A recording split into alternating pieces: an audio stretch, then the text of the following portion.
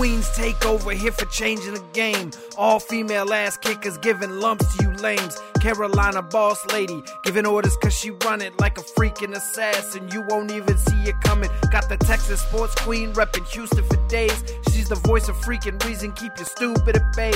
And lastly, it's the Jester Delaware is a home. Talking crap to Jolie, your brains might get blown. And you know Kat and Kayla both the rap of the South. So you ever disrespect, you might get smacked in the mouth. 3 women, 1 vision, podcast with a mission. Leaving haters so pissed, they be stumbling and tripping.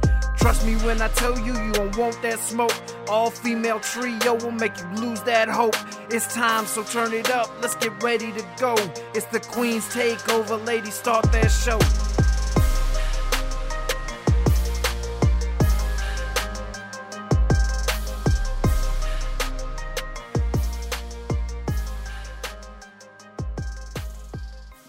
Okay, if you ever want to talk about like someone who's all over the map, taking advantage of every opportunity, our guest today is definitely that guy.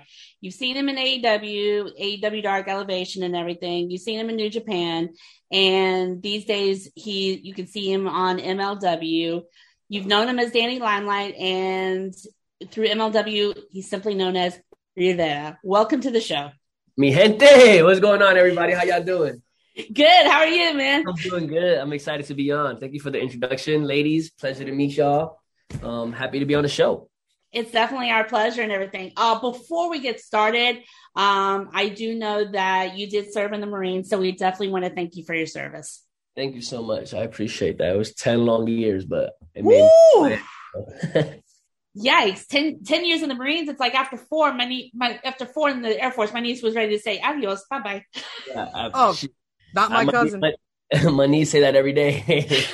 not my cousin. He's going to be a grunt for life. He was going to try for the Marines. Then he was going to try for SEALs. And I think now he's just demo. He likes to blow shit up. Hell yeah. Fucking blow it all up. All right, Taylor, let's get this started. First of all, welcome to the show. Thanks, Taylor. So what made MLW the right fit for you? Well, honestly, I had just finished my contract obligations with AEW. And, like literally the next day after, Conan gave me a call and he told me he had this idea to do a new version of LAX. And as a wrestling fan, coming up in the business, like I always admired LAX because of what they stood for. The Latin American Exchange is a powerful faction that's full of Latinos. And we're the face of Latinos, Latino wrestling. If you think of all the guys that came through LAX, like Homicide and Hernandez, Santana Ortiz, and now me and Slice Boogie, Julia Smokes. For me, when the idea was brought up to me, like I knew I wanted to do it because I thought about the legacy. I thought about what it means to represent the Latino community. For years, I've been coming into the ring with a Puerto Rican bandana on my head, and so I was like, man, like this would be really dope for my career. I really feel like working with Conan, will help elevate me to the next level. I feel like being part of the LAX stable, just having that, being part of that legacy is automatically going to, help me stand out. And I think that with Slice Boogie, who's one of my boys, we're currently the United Wrestling Network Tag Team Champions at Championship Wrestling from Hollywood, as part of the Bodega. We already had the chemistry. So when he told me he wanted me and Slice, it was a no-brainer. I took the offer under the circumstances that I can still work New Japan and do my indie dates and work United Wrestling Network still. And it worked out great. And I feel like, just from my first appearance at Battle Riot 3, I had a great time. The locker room is full of amazing young talent, guys that are going to be stars. And I think that it's going to be lit. And I'm excited to see what happens. Awesome. Besides the tag team scene, who do you have on your, sorry. Reset that. Besides the tag team scene, who do you have your eyes on in MLW? Well, first and foremost, the goal is the MLW Tag Team Championships. That's automatically what we want off the rip. Singles matches, I see, Myron Reed, he's the current middleweight champ, so that I got my eye on that. I like to wrestle Lee Moriarty, Tom Lawler, Hammerstone. I'm on all the guys. Tom Lawler's my boy, but I've never wrestled him one-on-one, so it'll be cool to have an exhibition match with Tom. Let's see who else. EJ the Judge, what I'm saying? That's another big dude. There's a lot of young talent. Casey Navarro, I haven't wrestled him one-on-one. You know, he just signed with MLW as well. There's a lot of people on that list, man. But just focused right now on the tag team championships. Sweet. Yep. We had to do it when we first started our podcast a year ago. Every guest gets thrown into this wonderful question. So tell us, what got you into wrestling as a fan?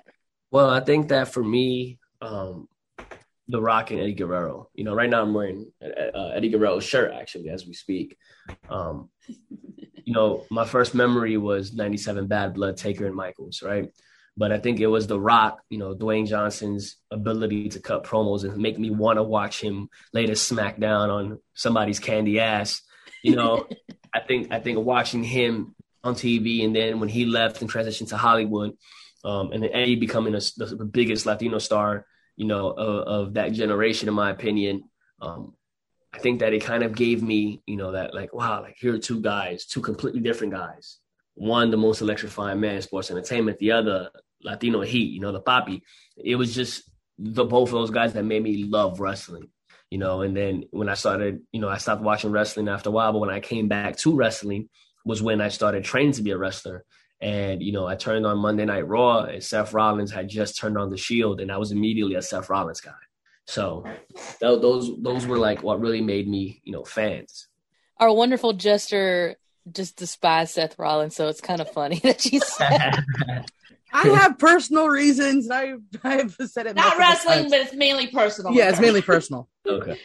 Yeah, and it's like I respect the dude in ring. He's fantastic. I mean, I've been able to take some fantastic pictures of him, but it's mainly all personal. And it's like, Danny, me and you kind of have like similar tastes. So there we go. Hey.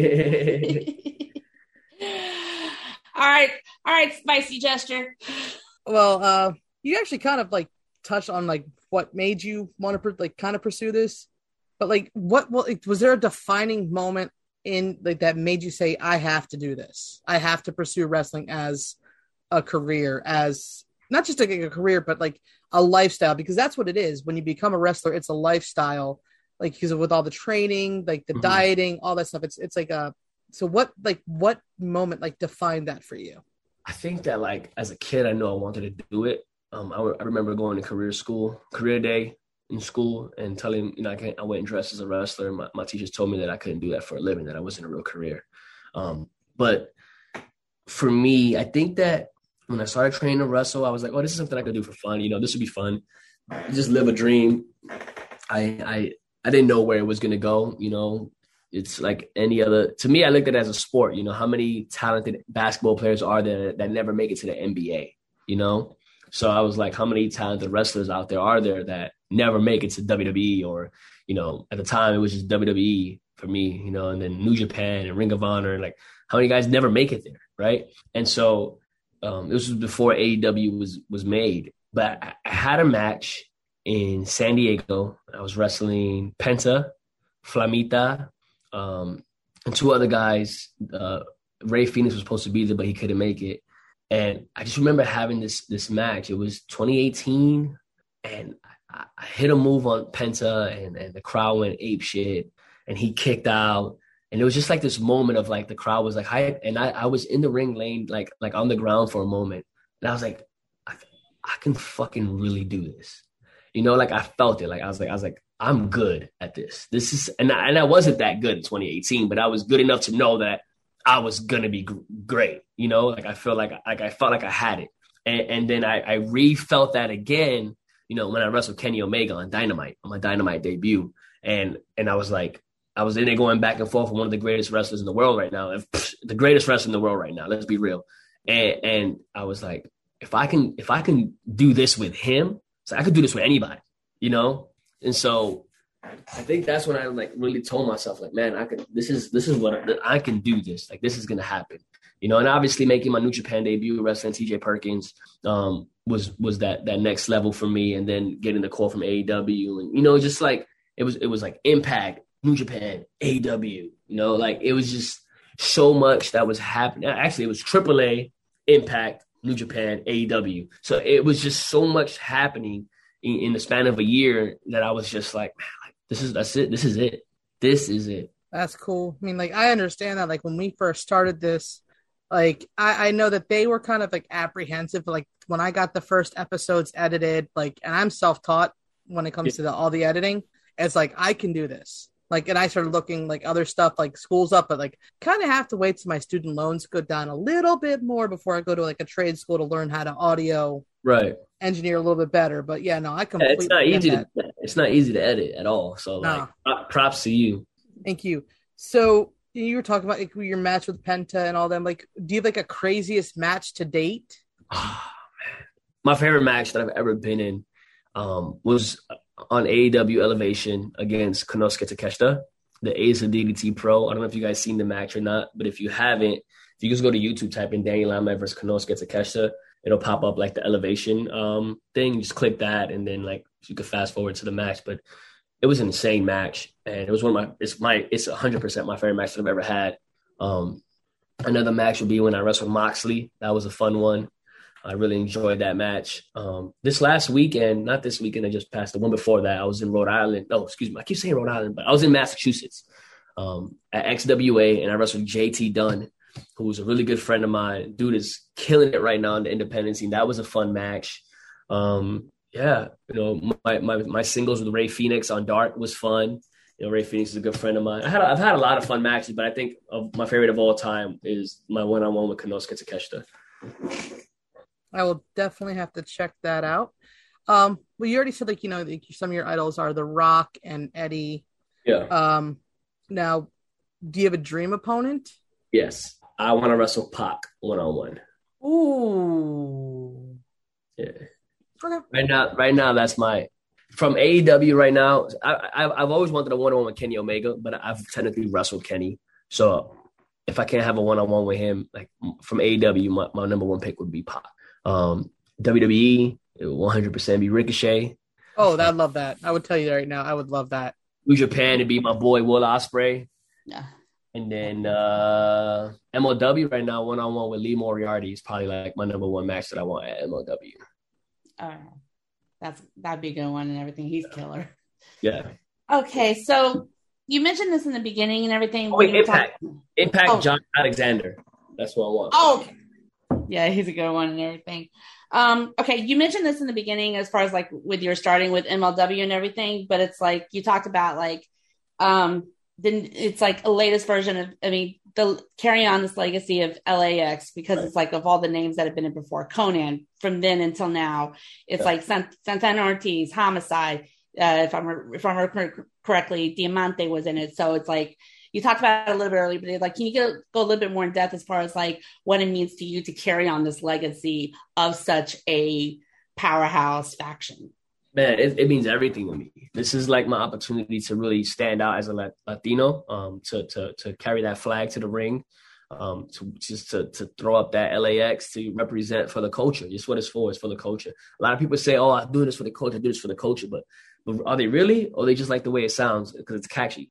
Right. For me, it's like it's an opportunity for me and my boy Slice to show everybody, you know, what some New Yorkers are about. This was our chance to, you know, my daughter's half Puerto Rican, half Mexican. She's super Latina.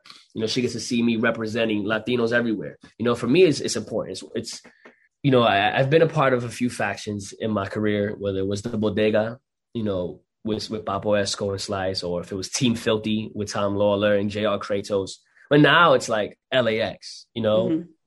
It's like, for me, you know, it's like, okay, this means a lot to me because this is now bigger than me. Now it's my culture. Team Filthy, I'm just a filthy poppy. I play dirty. I fight dirty. It's about me, and how I can, you know, get more for me and how I can help Tom stay champ. You know what I'm saying? Mm-hmm.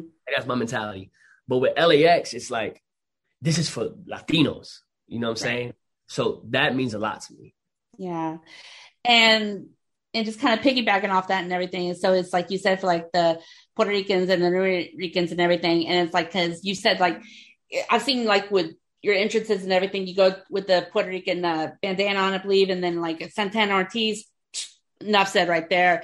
And then in WWE, Damian Priest and everything, he's got like the Puerto Rican colors on his gear and everything. So it's just like it's like, and So it's like the uprising of the Puerto Ricans in wrestling today. It's like, hell, it's like your new shirt, I believe. It says Mi Gente and then Radioactive Papi on it and everything. Yeah. So it's just like, it's like, how do you feel like with this like surgence of like the Puerto Ricans in wrestling today? It's just like you said, representing the culture. I love it because I didn't have that growing up.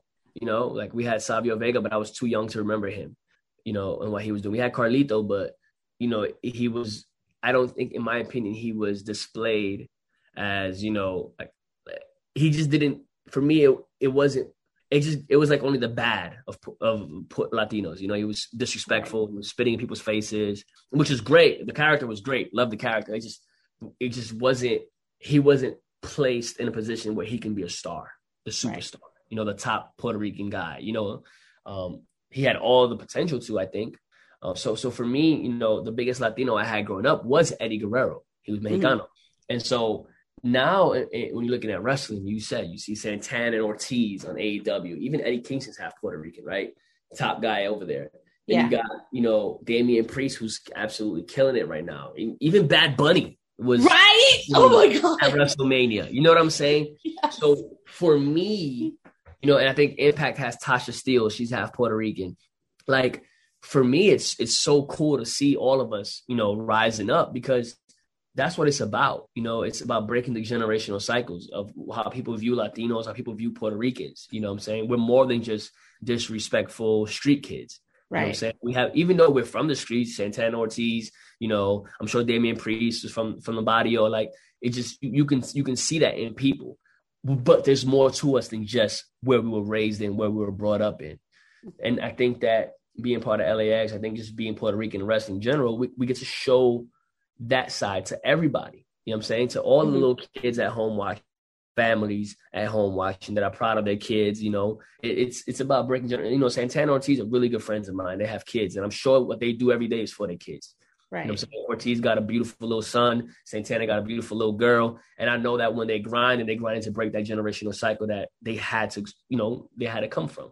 We're all doing it. We're all doing it for something bigger than us. I have a little girl, you know what I'm saying? So I'm obviously doing it for her, but we're doing it for the culture. And I think that is more important than anything else that we do in the ring. Amen to that. If you ever need, I'm just bringing this up. If you ever need like a new female component for LAX and everything, I know of this spicy Puerto Rican who wrestles for Mission Pro. Who's that? La Rosa Negra. She's their champion right now and everything. But it's like I've seen her in person. She is absolutely wonderful. Oh, I would love to meet her. That's awesome. Yeah, so it's like she's absolutely wonderful. So let me kind of segue here because I know outside of wrestling, you have a major project that you've been involved in. A producer, you wrote it, stunts, worked around the stunts and everything, and that's your award-winning movie, Joe Riv. Congratulations on that. It still feels crazy hearing that award-winning. Yeah, I wrote Joe Riv. We shot it a year ago in one day because we didn't have a budget. We only had like $3,000 to play with. And so we had to get it all done in one day. And, you know, I wrote it, produced it. I starred in it. I did my own stunts, coordinated everybody else's stunts. I worked with award-winning Egyptian filmmaker Miko Sad, who's won awards before. So I knew having him on the team was going to help the film do great. And this last weekend, you know, I don't know when this is going to air, but as of the time of this recording, this last weekend we had the film festival. Our film was selected and nominated. And fortunately, we won 4 awards. We won for Best Short Film over 10 minutes, Best Action Drama, Best Drama, and then we won for Best Movie Poster, which wasn't really me. That's Hiban Huerta. He designs a lot of graphics on the independent scene for wrestling. Mm-hmm. And because his graphic were so dope, I've always trusted him to do my movie posters. And he killed it with this one. And we won for that. And so, you know, we took home 4 awards. And now, you know, this is the first podcast I'm doing since. So I guess you guys get the breaking news that it's already kind of online, though, is that like we're working on turning Joe Riv the Short into a link now, a GoFundMe link, where we're trying to raise money, crowdfund it. We have a trailer out on YouTube right now, and then we're premiering the short film is premiering in Los Angeles for the first time next Friday, August 13th, you know, at the Dory Theater in Los Angeles. So I'm excited for everybody in LA to come check it out. We have a lot of people coming out for the event. It's going to be great. And we can continue to try to raise money so that we can, fund the full feature film. I'm excited for that. It's going to be a lot of work, but it's nothing we can't handle. And, my little project, Joe Riv, it was a passion project that now it turned into something serious. And I think that's also cool because, now, I want to be one of the first Puerto Rican action stars, That's something that I want to do for my culture is I want to segue into wrestling, which is another reason why Dwayne Johnson is one of my inspirations because he started with wrestling and he segued into the acting world. And now he's one of the highest paid actors in the world. And for me now coming up in the wrestling business, obviously, Danny Limelight isn't as big as The Rock was when The Rock went to Hollywood, but I'm on my way. And I think that, I'm also on my way in this film industry. Exactly. So, for those who don't know, it's like Joe Riv is actually an action short, so which is different from like the full feature and everything. So how long is the movie actually? Joe Riv is 14 minutes right now. Okay, yeah. So it's 14 minutes long, and it's about a CIA operative who was on a top secret mission, was determined KIA for the mission, but he blows his cover and comes back home to avenge his sister's death. His sister was killed in a nightclub by the two sons of this gangster. And I basically come back to town and I start whooping everyone's ass to figure out who killed my sister. We have a post-credit scene with the film that segues into what would be the sequel to the short, or in this case, the major plot of the actual full film. So I have the full script already written. We did the little post-credit scene at the end of the short to show people that there's more to the story than just what happened in the short, so that we can, give people an idea of what we want to do. So I'm excited for everybody to see it. Very, very nice and everything. Well, and I'm actually, you made it when you've got your own IMDb page too. Thank you so much. I literally just looked it up and it popped right up. It says release date is August 8th, 2021. It's got your little tagline, some pictures. It looks really cool. Thank you. Hey, Miz, since you're home injured, hook this guy up with your Hollywood connections. Hell yeah! Miz, hook it up. or Zelina, you've got Rock's number. Yeah, exactly. Zelina Vega, come on, you got the Rock's number. The Rock, Dwayne Johnson, if you're listening to this podcast, bro, I would love to work with you one day, man. Let's do a badass action film. Yeah, I'll figure out a way to tag him somehow. I'll figure out a way. I'm getting very creative with the tagging on the Twitter and everything like that. So, it's like I've seen the trailer. It looks awesome and everything. And you said the post, you won for the poster and everything, and that is pretty cool. Your guy did absolutely awesome with that. What gave you the idea for the movie? So I've been writing a lot of short films for other people in Los Angeles, shooting some little short projects, but never really centered around me. And Miko came up to me, the director, and he was like, you need to write something for you to showcase everything you can do. And I was like, okay. And, I like writing for other people, but if you want me to do something for me, I will. And he was like, but I don't want to see Danny Limelight. He was like, I want to see Daniel Rivera in a film. And I was like, oof. That's hard, because I'm Danny Limelight, like it's so easy for me to be Danny Limelight. And I think that, I went home and I watched a fuck ton of action films because I knew that's what I wanted to do. Yeah. John Wick, I watched all the John Wicks. I watched a lot of Jason Statham movies. I watched a lot of Denzel's movies. Like Denzel's my favorite actor, Denzel Washington. He's my favorite actor. But I watched, his Equalizer, Safe House, his like real action ones, Book of Eli. I watched those.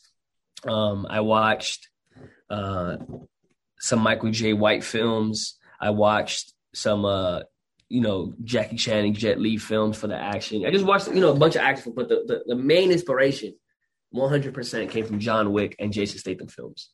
And I think that like when I was thinking of a plot, I was like, man, what's important to me? What would make me want to destroy shit, and it was always family.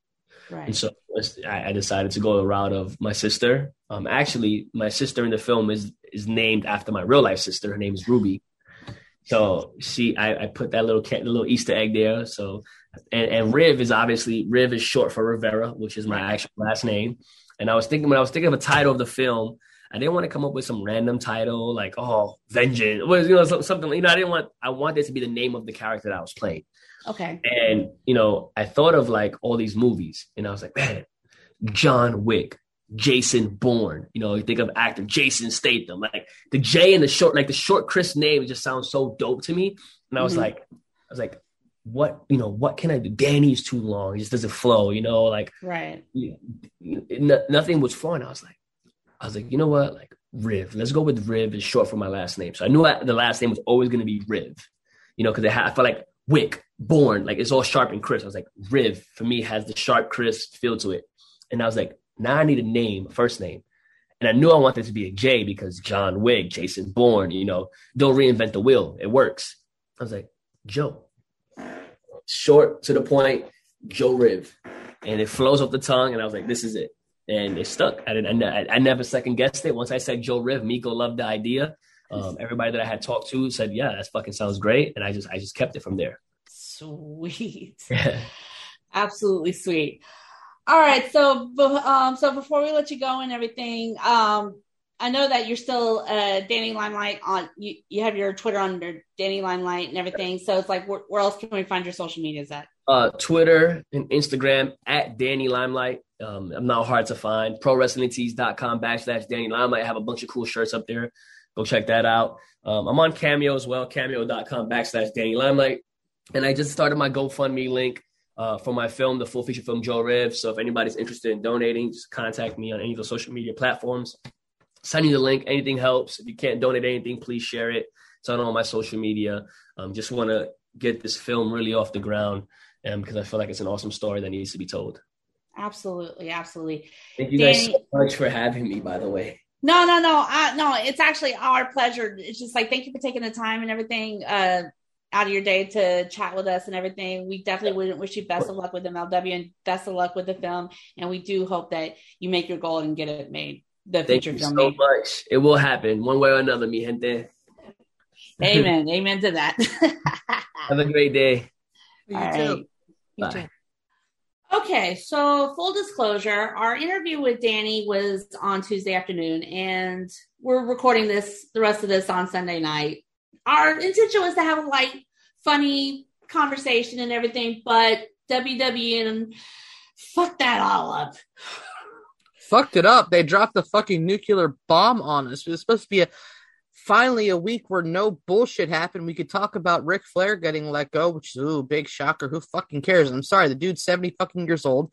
He looks like the fucking Crypt Keeper. You have to pay $500 just to see his ass on Cameo. And then It's actually 600 or 800, I think. So. Oh God, that's worse. Jesus fucking Christ. No, thank you. No. I think. Hang on.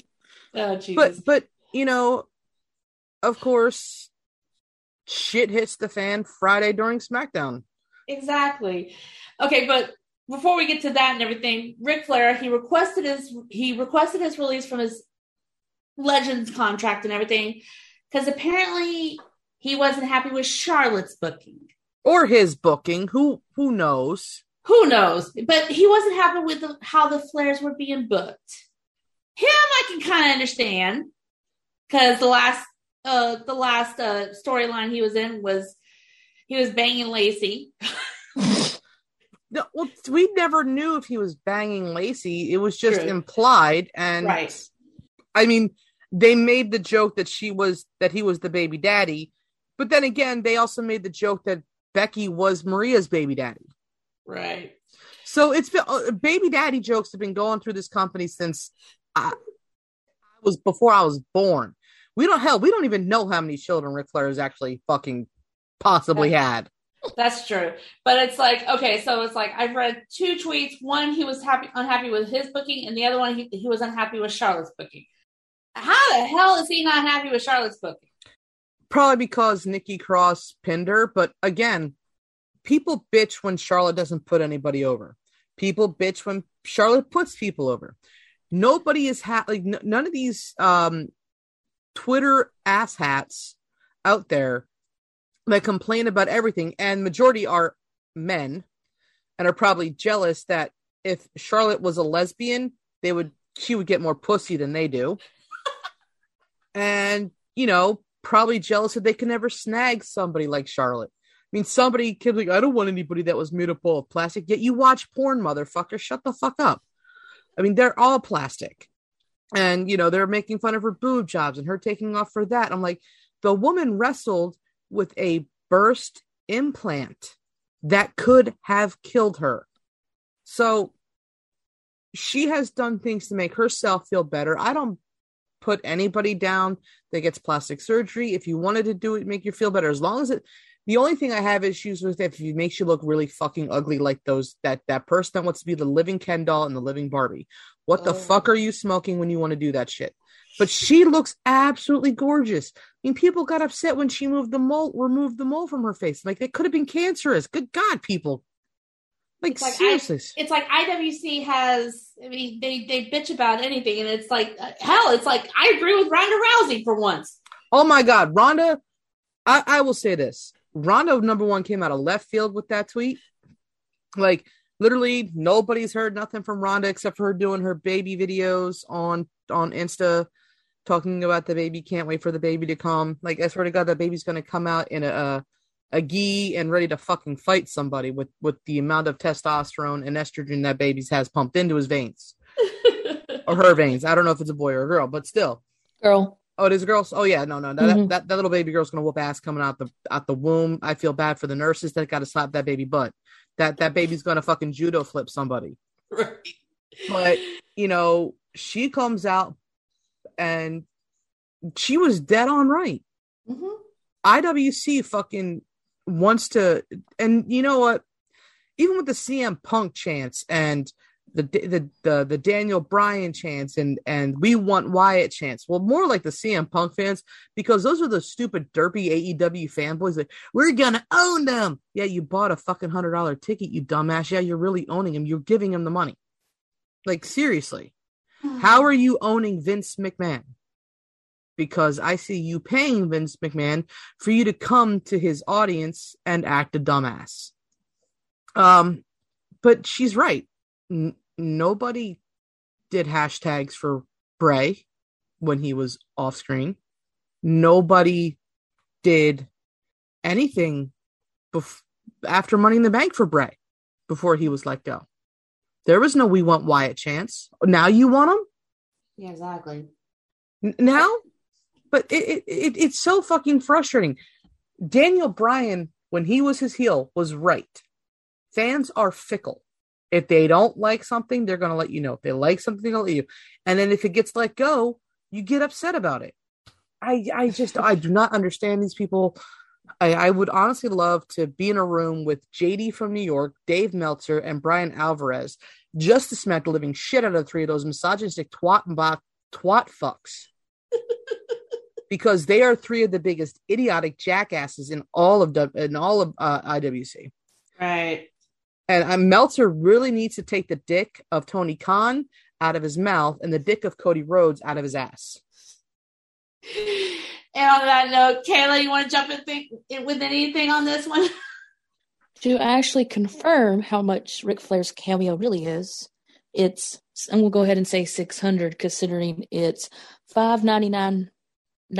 So basically $600 for a cameo of Ric Flair. And that's not including fees and taxes that go along with that, because I think I bought a cameo that was originally $45 and it's like close to like maybe $55 total with taxes and add-on fees and all that fucking bullshit. And that's and if they don't do it, you do get your money back, but it's like you're sitting with a $600 hold in your bank account for like a 2-minute video. If that. I mean, I will spend the money for the lesser people. I think they deserve it more because they're not egotistical jackasses, but. Go ahead, Caleb. Besides the fact of Ric Flair wanting $600 for a damn cameo. But no, whether he's upset with her booking or his booking, but with him being, in his 70s, I think it's time for him just to basically step back and watch Charlotte do what Charlotte does. I hate to tell you, Mr. Ric Flair, whether or not she'll probably eventually end up breaking your record. So just get over it. Let her do what she does. She don't need you. if you end up going to AEW, like I saw someone saying you want to, Lord help us all. Just help us all. But I see where Andrade is going with that. He would love to have, well, him and Charlotte's not married yet, so I guess his future father-in-law understand that and would like to see Charlotte over there. But I did see something that he is supportive. She loves being part of WWE, so he's not going to want to take that away from her. But anyway. And why am I seeing something today that he possibly may want another in-ring run? Who, Ric Flair? Yeah. I'm sorry, what? I saw something today that he may possibly want to have one more run as an in-ring competitor. You know what, Vince? Thank you for letting that old man fucking go. Regardless of where he shows up in the ring, I guarantee, even though she may be part of WWE, I honestly could see Charlotte showing up going, "What the fuck are you doing, Dad? Exactly. What are you doing?" Oh, shit. No, Rick. Retire. Stay at home with your wife. Watch wrestling at home. Support your friends at home. Yes, I know when AEW was in Charlotte a couple weeks ago, you hooked up with JR and got old friends met up. I understand that you missed it, but it does not mean you need to get your butt back into the ring. Don't even think about commentary either. I don't think you can do it. I don't want to hear, "Oh, there she is in the ring. Woo!" No, I don't want to hear that. Nah. So I understand, Rick. You still want to be part of the wrestling world. There's stuff out there that you can do, but please just sit at home in your wonderful house in Charlotte, North Carolina. I know your house is nice, according to what my dad says, because he has picked you up on Uber one time, and I gave him a nice little talking to. Why did he not get an autograph? Rick, maybe one day I will meet you, but no, just stay at home. Thank you. And it's not even that. The dude is 70 plus years old. It doesn't matter if you've got the vaccine or not. This new variant is very deadly, especially for somebody with pre-existing conditions like Rick. How many strokes has he had? At least a few. Stay the fuck home. Ay. He is 72. Yeah, Rick, stay home. Yeah, exactly. Hello. All right. No more bullshit. Let's get into this. Wait. But before we get into this, can we send out a congratulations to our girl that was on the show last week? Oh, yeah. Oh, yeah. I actually talked to her a little bit on Instagram. She said it was, I asked her, was it all that she had wanted it to be? She said that and more. So I can't wait to watch the replay. Whenever the video is available and everything, so I can finally catch up to it, so I can catch it and everything. But congrats, Tiff, on your debut. We knew you were gonna beat her ass. We said it. We called it. Mm-hmm. And Layla never got. I tagged her on when we released the episode. She never got back to me. She liked the tweet, but she didn't have any rebuttal. So well. Well, it just proves that she's chicken. She lost. It's good. Tiffany's better, so we all know this. All right, Nelio, we want to talk off now with you, me, and her. Let's go. Hit us up, boy. Hit us up. All right. So during the middle of the most watched programming on WWE these days, SmackDown, nuclear bomb, as Jolie put it earlier, with the release of several NXT superstars. And some of this list is Bobby Fish, Bronson Reed, Jake Atlas, Ari Sterling, Kona Reeves, Leon Ruff, Stefan Smith, Tyler Rust, Zakaria Smith, Asher Hale, Giant Zangier, and Mercedes Martinez. This list is homophobic. The two gay people that you had paraded during Pride Month, you fucking fire. Now, I know Mercedes is still injured. She's still out. So I don't know what's happening there. Bobby, injury prone. I kind of understand it. And you know what? The dude can go back to ROH and kill it. I mean, I love Bobby. I'm glad to have seen him wrestle. I'm sad I never got to meet him.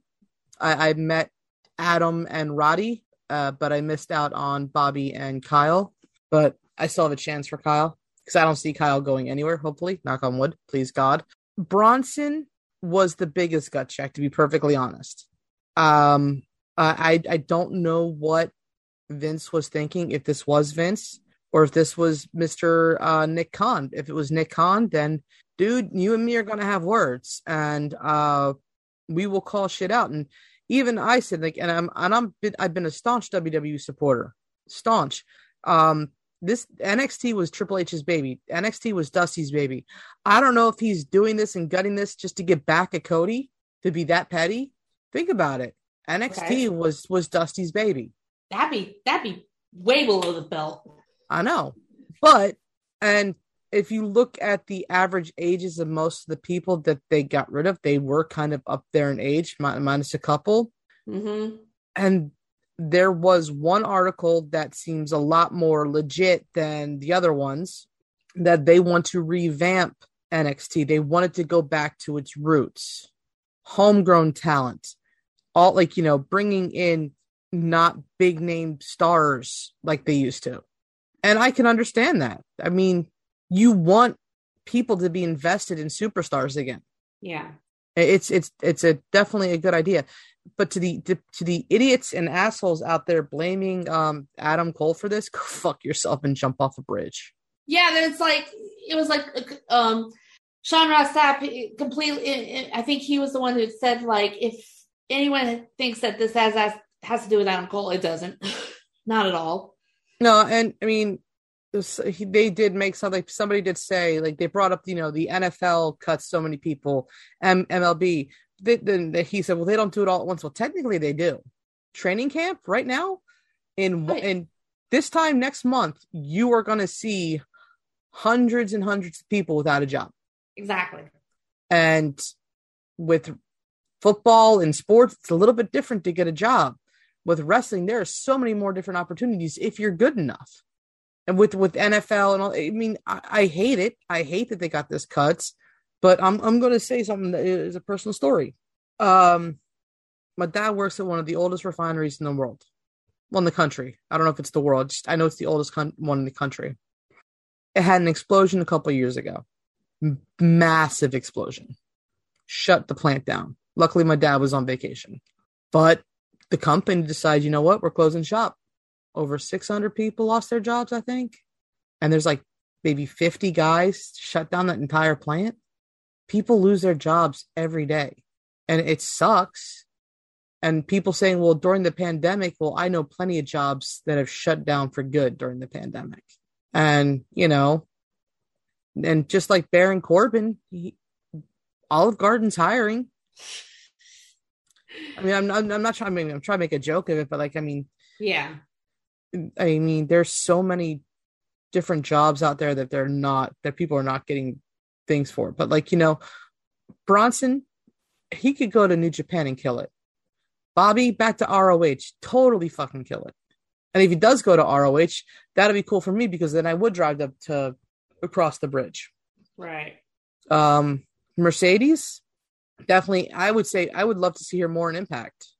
Jake's tough because he is good. I could see him in New Japan, but I would love to see him actually in AEW and teaming up with Sonny Kiss. Yes, I said AEW. Go fuck yourself, people. I don't know pretty much about the other guys. I thought Kona Reeves was gone. Like, I had not seen that guy in a minute since like WrestleMania 35. I think he was injury prone.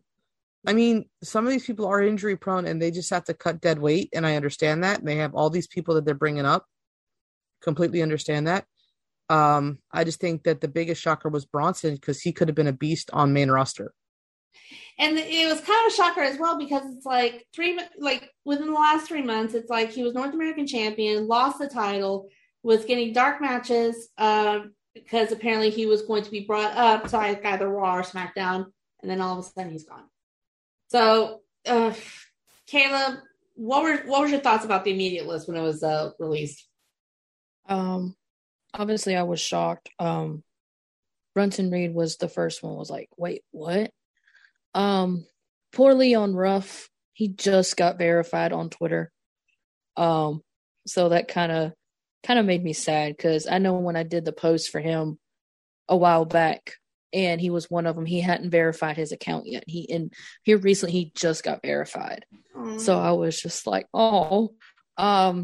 I'm actually going to agree with Jolie on Jake Atlas. I did like him in NXT. I would like to see him go to AEW, not necessarily wrestle with Sonny Kiss, which I think would be one hell of a badass tag team. Also, that would put him back in the territory with his good friend Jungle Boy, having his support. Everyone else, Bobby Fish. If you go to Ring of Honor, I might actually watch Ring of Honor. Yes, Sledge, I'm slacking. Haven't watched Ring of Honor. I apologize. Look, she works for a shitty company, man. She needs a break from everything. Like, she's taking breaks from wrestling. It's not just ROH, man. And yes, I'm slacking too, but I have other reasons, and I will go to another time for those. But I do promise I will get into Ring of Honor. I'm trying to get into Impact. Mercedes would be good for there. Mm-hmm. As far as Bronson Reed, I don't know. Kind of hoping to see him on the main roster to, take out some of those people. He would honestly been a good person to knock Mr. Head of the Table down a couple pegs. But anyway, I will say this. And before I found out something interesting about Mercedes Martinez after the release. I found something. She had actually I found her theme song. She was originally supposed to be part of AEW. She turned down the contract to come to WWE. I saw that. I found it interesting. And then somebody commented on it, says, well, that didn't work out for you. Now did it? So it was just like, well, maybe she thought she, had more opportunity, but Mercedes, Brunson, Leon, everybody else that got released, I do wish you the best in everything you do, whether you go to New Japan, Ring of Honor, Indies, Impact, as may not have necessarily been a huge fan of all of you, but as a wrestling fan, I support you all. I wish you the best. And hopefully you can find that spark and shine again where your wrestling matters to somebody else. And there's something else I want to say is that, just because they got let go now doesn't mean they can't always come back. That's true. Exactly. Because I did see something that gender related met, like he said something like to the release superstars and everything, as far as making your name and then coming back eventually and stuff like that. But I'm sorry, go ahead. Well, no. Go ahead. Sorry, Kayla. No, I was just saying, that's, right. Because, look at Drew. He got released. Look at Jinder. He got released. Bobby. Right. Bobby Lashley got released. Look at him. He's the second African-American to become WWE champion, So, just so many people, come back and they get that spotlight. Heck, someone joked around and say Heath Slater's going to come back and end up being WWE champion one day because Jinder Mahal did. Drew McIntyre did. So, and I don't even care if it was a long run. I think that would be hilarious. All three members of 3MB become WWE champion. Exactly. But, anything's possible. There's a lot of them that's came back that, they're going to get that opportunity again. And, heck, even if it's, part of the legends, look at Carlito came back, even though it's been a couple times. I think he's a producer now backstage or something, don't give up, guys. It's just one door closed, another one even brighter will open, regardless if you come back 2, 3, 4, 5, 6, 7 years down the line. Because all those ones that got released, they still got a whole lot of ass kicking left in them. All right, Jester. I was just going to say that, you guys got like Andrade said that he would come back eventually for another run in the WWE. I mean, I already know that, it all depends what happens with Tommy, but maybe he'd come back, But the thing is, And this has been bugging me ever since this happened. And since any of these releases happened. They've released a lot of people in the past 2 years. And I get, yes, people are upset. Oh, it's a pandemic. It's a pandemic. I can go off on all of you right now, but I don't have the fucking energy when they say, oh, it's a pandemic. But I will say this. The people that they've let go will either thrive or not. People lose their jobs every day. And it sucks.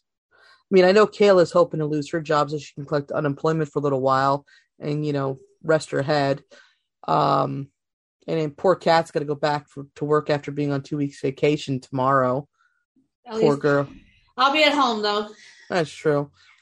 And, me, I'm going work from home. I know, right? I was looking for jobs like that. And nothing interesting is hiring. It's God damn it. Well, you also need better internet to work from home, Kayla. Sorry. Well, with our new upgrade and stuff with our internet, it should be working fine. That's good. That's good. At the hotel right now, it sucks. But at home, I think ever since they've replaced and redid it, we're looking good. That's good. But no, it's just, well, it's frustrating and sad to see all these people go. You never cared about them, internet wrestling community, when they were there. You never cheered. We want Jake Atlas. We want Mercedes. You never did that. This goes back to Ronda's tweet. Mm-hmm. You don't do anything. You get mad when WWE hoards people, and then when they cut people, you get mad that they cut them. And then you get, well, now they have a 90-day no compete clause. They can't earn money. They're getting paid. And the NXT folks actually have 30. Yeah, so they have less time. But they can do job interviews. They can talk to people. They can network. That's what they don't understand. There's a giant network out there. And we don't know what Vince is doing. This has been very, very strange. There's a lot of speculation that Triple H doesn't have power at NXT anymore. And if that's the case, that's fucking bullshit. Because that was his baby. He gave us superstars like Seth Rollins, Bray Wyatt, Becky Lynch, Charlotte Flair, Sasha Banks, Bayley, Bianca, Rhea, Shayna. NXT molded them. And that was the beautiful thing about NXT. Its roots was building these wrestlers. It was like an indie show. Because you didn't know who these people were. You didn't know what they could do. Retro NXT got you invested. And I'm not talking about that stupid Nexus bullshit or the little game show that they had. I'm talking about when Paige was there, Natty, all of them. And maybe going back to the beginning is what brings something that was missing back. Because this person signed, or this person signed. Oh, they're a big person over in Japan, or they're a big person over in Ireland or Scotland or England or Belarus. It's just the people that they just signed. Parker Boudoir. I cannot wait to see that dude. That dude's a beast. I have no idea who the hell he is. Yeah, it's like I see him on Twitter all the time. So it's just like, when are they going to give this guy an opportunity? It's just like... But see, that was the whole point of NXT. Yeah, exactly. So if cutting some of these old guys away gets back to the roots, then I'm okay with that. It sucks, but it's not like they're going to be out of a job for long. Bobby Fish, he can definitely he can go anywhere. Bronson, same thing. Mercedes, same thing. And to the asshole that said that because she did that, she got to live a lifetime dream. She really did. She wanted to be in the WWE. She got to be here. She got to go for the title. She got to fight one of the best women in the world in Io Shirai. Mm-hmm. She got to fight one of the best women in the world in Raquel. So I can't wait to see what she does elsewhere, And the fact that people just want to keep piling negativity, negative. And they're like, well, AEW's had over 1 million views every week. Dude, and I'm going to say this as nicely as possible. No, I'm not. Fuck it. It's the fucking summer, you fucking dumbasses. I can guarantee that your ratings will dip once it becomes must-see TV, NBC, because Chicago Fire, Med, and PD fucking do epic in ratings. Hell, I'll give you one even better. Challenge is about to start up on Wednesday again. Survivor too. There's so many shows. Once fall hits, your ratings are gonna dip. Every show dips when it comes to ratings, and when it comes to sweeps, when it comes to premieres, when it comes to finales.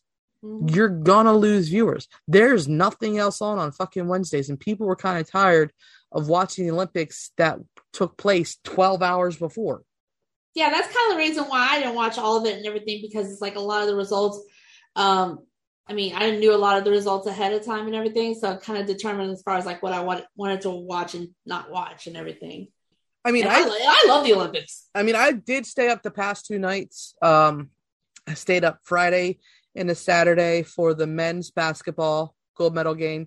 I stayed up for the women's gold medal basketball game and the women's volleyball gold medal game. So I didn't go to bed till like almost 1 yesterday. Like, I was fucking enjoying the shit out of that. I cheered on Team Canada. I'm so happy that they won gold. Fuck you, Sweden. Okay. Nah, I just don't like the Swedish team. I thought they flopped a lot in that game. So it was just very, very, I don't like flopping. It's like, I just play the game. If you're hurt, actually stay down. But, if you're just trying to get a penalty, I think that deserves a penalty. Like, if you fall down for no reason and then add excessive time, I think that's complete bullshit. But again, that's another sport, Yeah. I'm gonna bring this up before we go on and everything, because I just read today in regards to basketball, starting with the summer league and then next year and everything, they're changing the rules as far as like any non-basketball moves that the offensive players make to kind of draw fouls in, like leaning into people, kicking the legs out, stuff like that. Basically anything James Harden does to draw fouls. Good. They're not gonna call fouls on that anymore. Good. And I can talk shit about James Harden because he's not in Houston anymore. So you talk shit on him when he is in Houston. I talk shit on any player that fucking flops. Like, Jesus Christ, dude, play the fucking game. If you get hit, then get hit. Take the foul like a fucking man. I see the women, playing so much harder than some of the men. I mean, that game last night, I'm so happy for Sue Bird. I had watched her for ages, just like with Marta and Farminga of the team, soccer team Brazil. I've watched Marta for 20 years, and I've watched Farminga for 26 years, 24 years. So, like, I've literally watched them for a long ass fucking time. But, it's like, I'm so happy. Congratulations, Sue Bird, on your retiring from the women's national basketball team. And Dawn Staley, being a Philly native, so happy that she has now won gold, not only as a player, an assistant coach, but as a first-time head coach. So I love the Olympics. And that Texas chick, can we have her come to the WWE, please? Oh, yeah. And like, people are ripping on her, from Katy, Texas. They're like, people are ripping on her. Oh, don't go there. Look what they did to their other gold medalist. I'm thinking, if you're talking about Kurt Angle, the man that got decorated and all this bullshit, yeah, no, go sit your bitch ass down. Like, I would love for them just to have her on the show just for fun. Like, I think I gotta try to track her down. She was amazing. I love watching her wrestle, and that Gable dude. Oh yeah. The wrestling was fantastic, to be perfectly honest. Like, I rarely watch the wrestling, but it was literally on when I was up in the morning. So I literally watched the majority of wrestling when I couldn't watch anything else. And I'm just like, well, damn, why didn't they have this shit when I was in school? Well, no, like, it's like now, women's wrestling. Like, you mean I could have done that? Fucking hell. I could have gotten a lot of aggression out of that shit. What about you, Kayla? Would you have done that if you had the chance? No, she looks like a couch potato. Jolie. So evil. I'm just kidding. Well, look, No. my name wasn't on that list, so I get to be as evil as I want. Yeah, I got issues with that. Well, technically, are we saying she's the bad influence? I'm just kidding. Uh, no, I don't know. As far as maybe, I guess I would if I wasn't, I don't know. I don't even, heck, if I probably would have thought about getting into wrestling as a younger, I could probably do it. But right now, even trying to think about it, my bones pop when I'm trying to get up and walk around, let alone trying to sit there and get thrown around like a rag doll. Yeah, because they do throw around like rag dogs and everything. And it's just like, ow, ooh, ow, really? Yeah. Even some of the moves where the guys gets hit down, down below. And it's like, okay, I don't have anything, but you make me hurt, but, if I would have got into it, I think, like I said, I didn't get into wrestling until about, 2006, 2007. But if I was introduced to it, maybe when I was still in high school, I probably would have considered it. But hey, I like writing about it and like supporting it through the website. So, hey, that's a start. I'll tell you this much. If I can lose a lot of weight and get into shape for anything, I'm going to be on Big Brother. That would be my goal. That's it. Because I love Big Brother. All right. One more fun.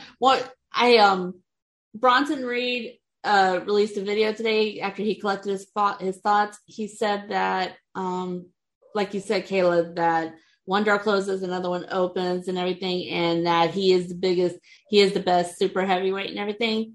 First thing that came to my mind is like, okay, if he ever wants to do an indie event, I know the West Coast boys would love to get a crack at him, especially D-Rogue and Marco's friend Juicy, who failed on our interview. He still owes us, but it's like, but I've seen pictures of Juicy and everything, so it's just like him, and I could see him and Bronson squaring off in the ring. I wouldn't mind seeing Bronson versus Delio. Ooh, yeah, they can match up too. Let's see. You got some indie. You got some indie possibilities, Bronson. I gotta find out what it's going by or what his real name was, because somebody said it that somebody said that like Jonah or something, that his name, like, if he could finally come out, and Bronson said like he's just been locked up for a while. He's always been here. Okay. His real name is Jermaine Haley, by the way. Okay. But anyway, no, I could see him going up against D-Rogue. That'd actually be a really cool match. And D-Rogue, I know you were part of the Indies, part of the wrestling brand Countdown on EDS Sports Wrestling. If you're listening to this podcast, that's me. I run it. So the Carolina Boss Lady, one of your girls from the Queen's Takeover, is supporting you through the EDS Sports Wrestling Twitter. So that's me, if you haven't remembered. So could you follow us on the wrestling page, please? Yes. All right. So, Jolie, you mentioned a little bit of this earlier and everything. So going forward, as far as with NXT, part of what they were saying is that it is going to get a reboot and everything. And our not so favorite so-called reporter, quotes, Meltzer. Fucking Meltzer. All right, so I'm just gonna read some of this real quick. Meltzer said that the basic feel is that they lost the war when it came to trying to have NXT compete with AEW and indie promotions. WWE is reportedly looking to go back to previous developmental system of hiring younger and bigger wrestlers that the company feels can headline WrestleMania. Meltzer then read off what he was told from a WWE source regarding what the company is looking for, which is as follows. No more midgets, no one starting in their 30s. They want people who can be box office attractions and main characters. Meltzer added that there are exceptions to the rule of not using smaller wrestlers, which includes Adam Cole. And this goes back to saying that they do want Adam Cole on SmackDown or Raw and everything. No midgets? Okay, I find that a little discriminatory because of size and everything. But I'm 5'2". What the fuck do they call Thea? She's 4'9". I know. I mean, get it. And honestly, and I think a lot of this has to do with the men and everything, because I haven't seen anything as far as like women, as far as like requirements for women. You stew a minute, Kayla. What do you think? I mean, who are they really calling midgets? I mean, you think about it right now, if you had to think, probably the shortest person on NXT roster that's there still, I don't know. Well, Leon Ruff was pretty small, but it don't matter. I mean, I don't know. Okay, Pete Dunne's 5'10". Roderick Strong is 5'10". Karrion Kross is 6'4". Kyle O'Reilly is 6 foot. Ciampa is 5'11". Adam Cole is 6 foot. The shortest one is Candice LeRae at 5'2", and Donnie Gargano is 5'10". So what midget, dude? What fucking midget? I can understand about the age part and everything, because John Cena just said the other day that he's worried about WWE's future being unstable if they keep using older talent. But I think that's more towards like bringing back like Goldberg and Rock or something like that. Well, somebody kept bringing up like, they're paying all this money to bring Edge back. I'm sorry. Edge looks like a fucking Viking, chiseled out of stone. And AEW has a fucking slug named Jericho. They're both the same age. Yeah, Jericho looking rough lately, I will say that. But look, Jericho looked like he went 10 pounds with a fucking keg and lost. 10 rounds, not 10 pounds. I mean, and if people are mad about Edge, he earned his right to come back. He fought for his right to come back. I mean, I just don't understand why they're mad. I understand Goldberg and I understand Cena. But Cena was never actually ever done with the WWE. He just took time off to do movies and to recenter himself. And if this is his last run, then this is his last run. And I think he will break, I kind of hope that WWE is petty enough to have him take the title off of Roman just to beat Rick's record. I really want them to be that petty. I really fucking want them to be that petty. And I do want to say something about Goldberg. And this is something that I have discussed multiple times on multiple different threads on Twitter. I think I even brought this up here. Yes, Goldberg is an attraction, just like Sting. Sting's a big fucking attraction, just like CM Punk. CM Punk's a big fucking attraction. But do you think CM Punk can hang with these guys? No. Sting sure as fuck can. He needed a stunt double. But they want to see Sting wrestle. These people bitch about the people bringing Goldberg back. You've got fucking Sting, who can barely walk. Jake the Snake? Are you kidding me? The dude is so fragile, you could probably blow on him, he'll break a hip. Like, seriously. At least Goldberg looks the part. A jacked up meathead that puts people over. But he didn't put over The Fiend. Again, I will explain this to you guys in simple terms. Very simple terms. Roman was a good guy getting heat. They were not ready to pull the trigger on him becoming a heel. That was going to come later during 2020. The pandemic happened. But before that happened, they realized that they did not want their main event of WrestleMania getting booed if Roman beat The Fiend. Now, if Roman beat Goldberg, hero. Simple as that. Yeah. But then the pandemic happened and everything went to shit and Roman didn't wrestle. And to the idiots saying that they were trying to delete Roman while he was off. Bullshit. Exactly. You just took the words out of my mouth on that one. But the fact is this. Goldberg had to beat The Fiend. Did we enjoy it? No. Nobody did except for the Saudis, to be perfectly honest. But they did what was best for storytelling. And it also set up that cool-ass Firefly Funhouse match. I'm sorry, that was awesome as hell. Better than Weird, but cool. Better than the Swamp match with Braun. But still, it had to happen. And he got Braun to beat Goldberg. You have to look at the bigger picture because people would have been booing and angry if the Fiend lost to Roman. Right. And they weren't ready to pull the trigger on him being a heel. The pandemic made that easy. It made it very easy for them to start pulling the trigger on that. And it happened so flawlessly and effortlessly. Like it was a beautiful thing to watch them making Roman into the mega cunt heel that he is. Yes, I said mega cunt because that's exactly how he's acting. I know Kayla doesn't mind that. A giant mega cunt. And Kayla's trying to think, how can I make this into an article about Roman and his new title? Head of the mega cunts. Mega cunt table. The table of Karens is headed by the mega cunt, Roman Reigns. Yeah, that wouldn't fly with editing, even if she wrote it herself. But Paul would fire me with that kind of article. Say it was from KC.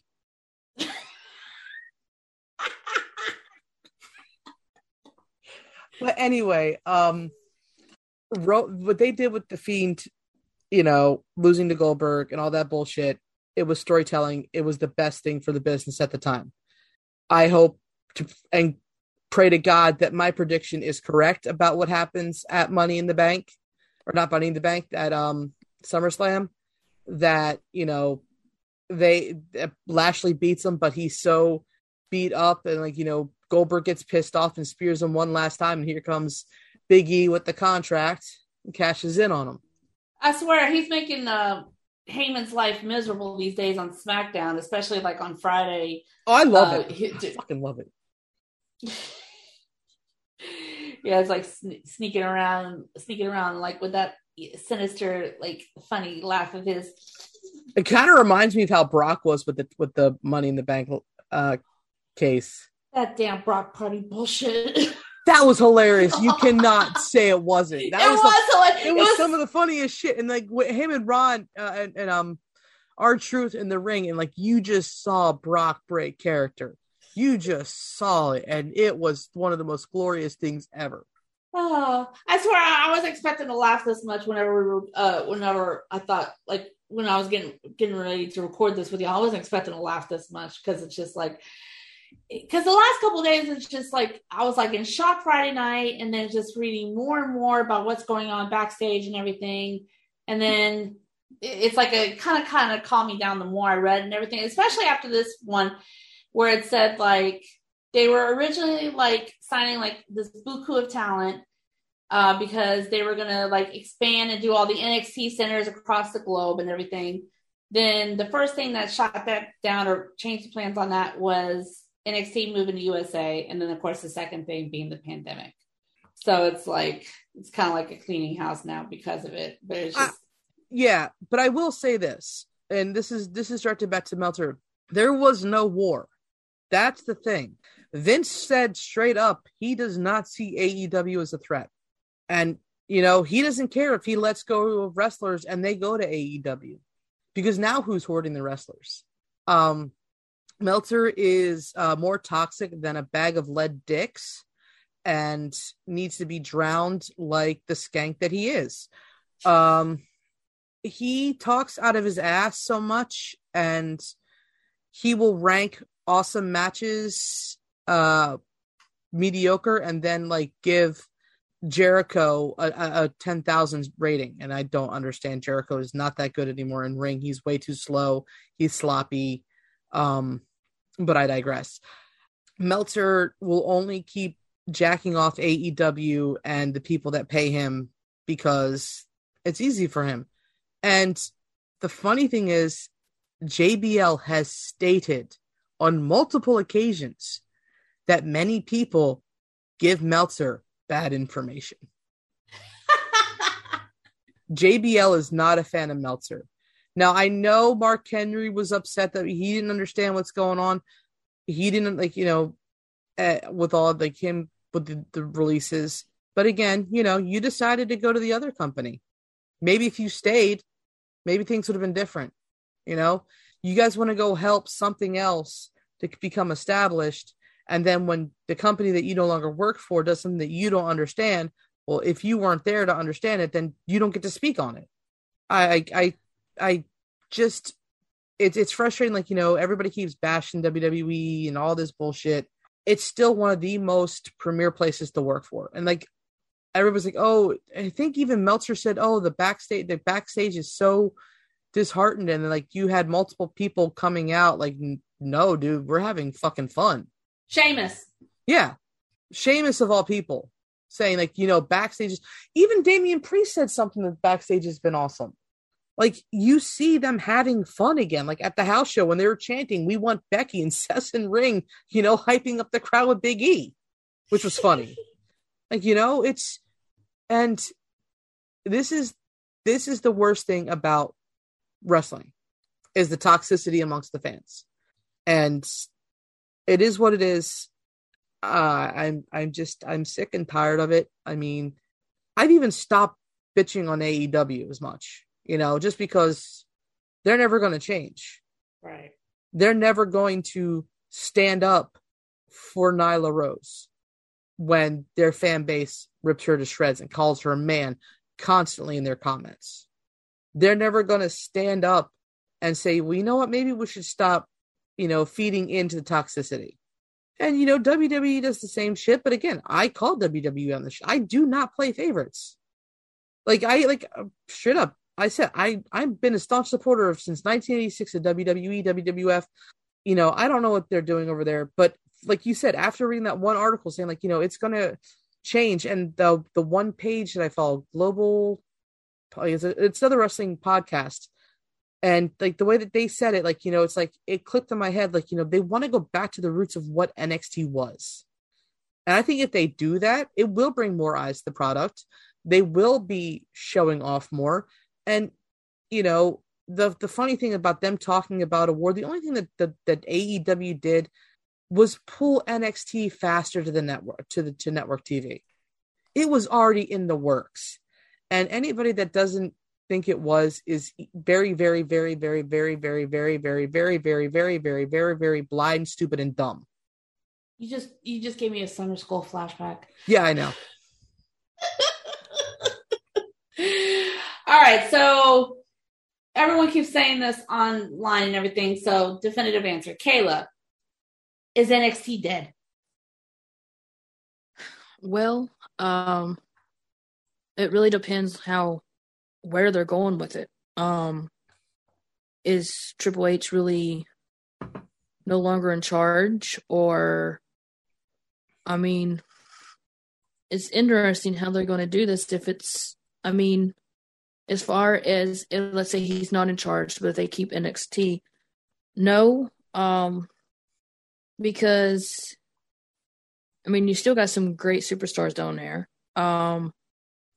Samoa Joe, if he'll become more than likely at TakeOver, he'll become the first ever 3-time NXT champion.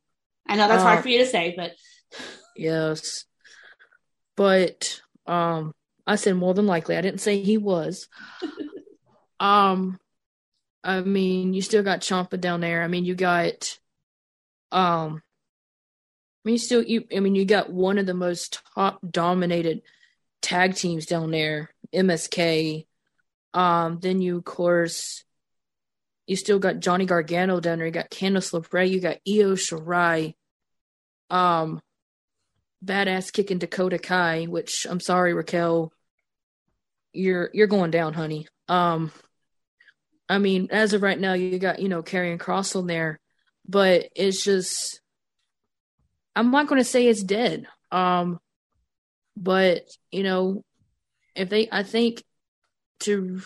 unless they get rid of Regal, which as far as he's really knocked it out with being general manager, I'm not going to say the Black and Gold brand is dead. But if all these rumors that are floating around, saying by, the next draft, all the NXT champions are going to be, not NXT champion, all the NXT superstars are coming to the main roster, that's going to be like, okay, what's going to happen to Ciampa? Because, how many times have he said he don't want to go to the main roster? Mm-hmm. Agreed.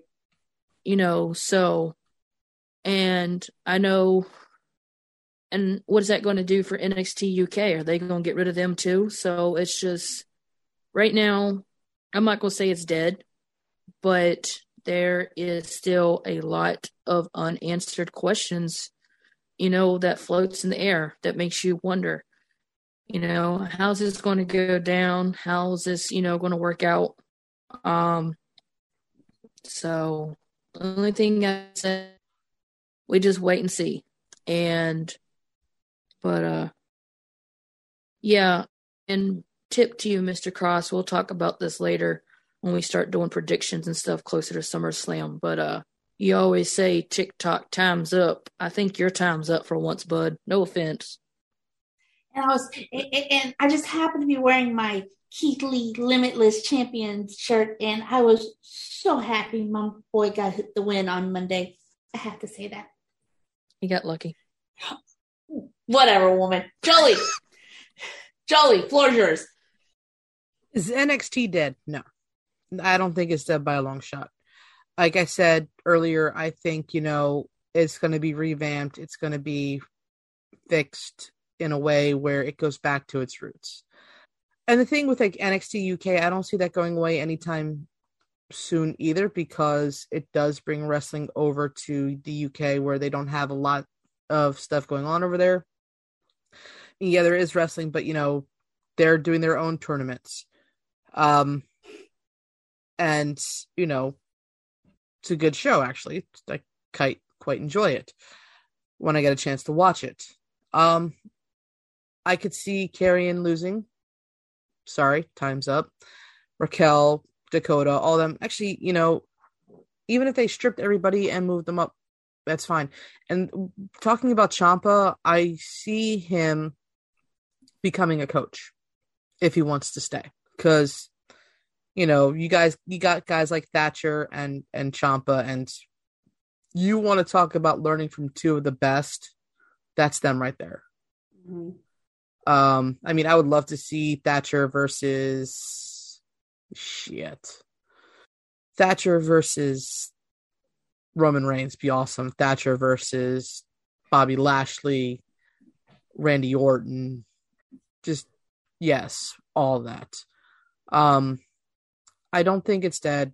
I just think that the black and gold brand needs to be revitalized, because it's not that there was a war. Like I said, I don't see that there was ever a war. The fans made the war, and AEW made the war by going, Demo God, I'm the fucking Demo God. Motherfucker, shut the fuck up. COVID. You're the COVID God. That's what the fuck you are. But the only war that happened is that the fans are fighting with each other. You see so much support within the wrestling community. I think when Nikki Cross won the title across the board, Impact, ROH, I think I even saw AEW people that wrestled on AEW sending her love. When somebody gets injured, you see love across the board. Yeah. The only ones that are causing the war are the fans and the elite. I'm sorry. They are. They are the only ones causing the war, because a lot of us are just fucking sick and tired of being sick and tired of their fucking bullshit. But if WWE puts NXT back to its roots of building people up, I'm here for it, to be perfectly honest. Dakota, I could see her going to SmackDown or Raw.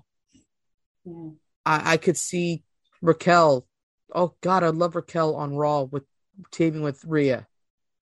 Io teaming with Asuka. Candice and Indy on SmackDown. Johnny on SmackDown. Adam Cole, if he resigns, on SmackDown feuding with Pat McAfee. I could see Dunn on Raw feuding with Bobby Lashley. I see so much potential, and they just need to execute it properly.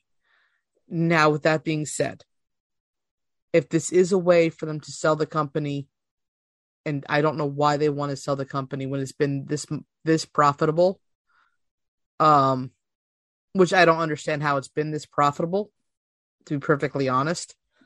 I just don't see Vince selling. I think, doing what they're doing, revamping, and the sad thing is, like, a lot of this stuff is to pay off wrestlers too. Like, just because a company is profitable, it's also a publicly traded company. Therefore, they're not getting all the money. Right. So, you still have to pay wrestlers, the arenas. You have to rent out the arenas. You have to do all this stuff. They say it's profitable. It's a lot of fucking money. A lot of money, because you have to make sure that the arenas get the money to pay their staff, to do this, to do that, there's so much that goes behind this. The kiosks have to be set up. There's so much work. There's so much behind the scenes. Yes. Is they worth millions of dollars? Yes, they are. They are.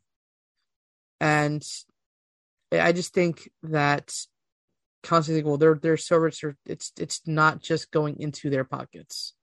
And I think that's what people don't realize. Like AEW, all the money pretty much goes in the Khan's pockets. Every time they use the daily place, it goes into Khan's pocket, Mm-hmm. So, is it dead? No, but it needs to be changed. Okay. Quite an episode here. All right. I'm going to close with one thing that has nothing to do with wrestling. Well, you can kind of incorporate it in it, but I got one thing to kind of get off my chest. When are people going to wake the fuck up?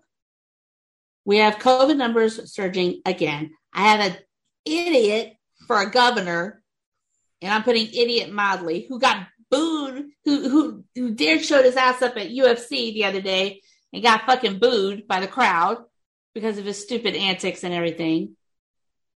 Either get the vaccine or mask up and take precautions. Actually, take precautions either way.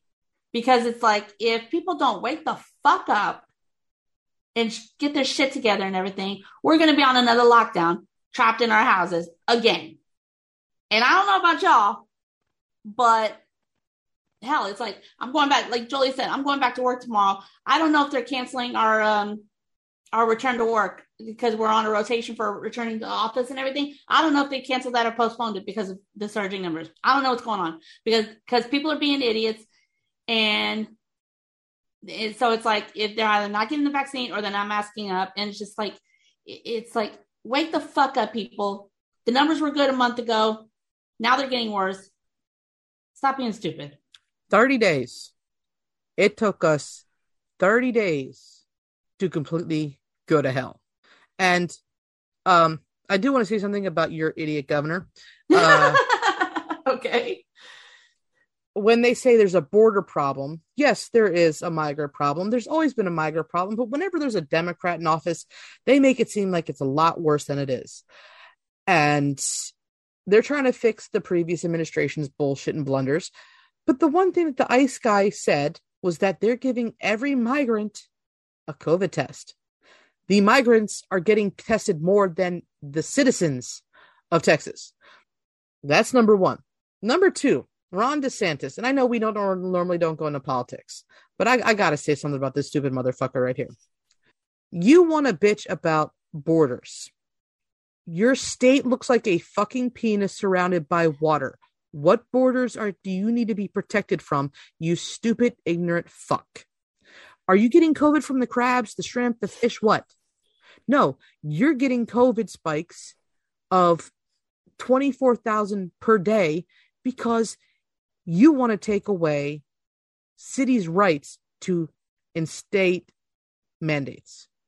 Governor Wolf of Pennsylvania, you are a fucking moron as well. And even my governor is a fucking moron for not wanting to reinstitute the mandates on masks. Kayla, what about your governor? He's a fucking idiot as well. I don't even need her to answer. I already know that he's a fucking idiot.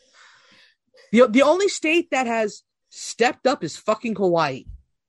Actually, I think Arkansas's governor just said just admitted that he was wrong for signing a law about no mandates. Yeah, and to the people out there that think that this is a hoax, I want you to go onto Twitter, type in the search bar, PICU COVID units. And I want you to look at a 9-year-old child struggling to breathe with tubes coming out of different parts of their body. And I want you then to contact me and tell me to my face that that's a hoax. I go back to work to a stadium this week coming up. Thursday is my first game back in over a year and a half. And this bitch is wearing her fucking mask. Mask up, or if you get COVID and you're unvaccinated, stay home and die. Just stay home. We don't want to wish death on anybody. Well,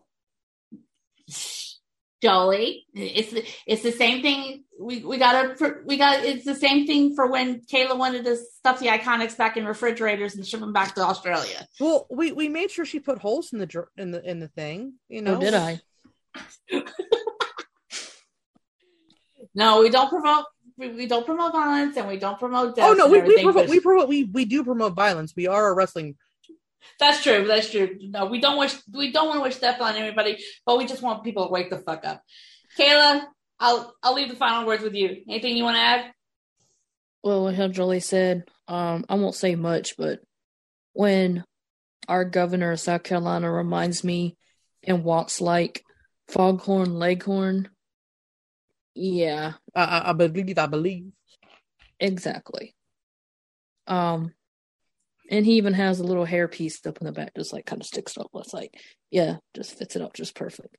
But yeah, I mean, he has said some few things here that is smart, but I don't know. He's just, I don't know. Yeah, just go back to the chicken coop. We'll be all right. All right. Well, that's all we have for this episode of the Queen's Takeover. Thank you so much for joining us, and tune in next time as the takeover continues. Y'all have a good one. And next week is our big episode of our predictions. Ooh, I'm going 3-0. No, you ain't. Yes, I am. No, you ain't. Yes, I am. Nope.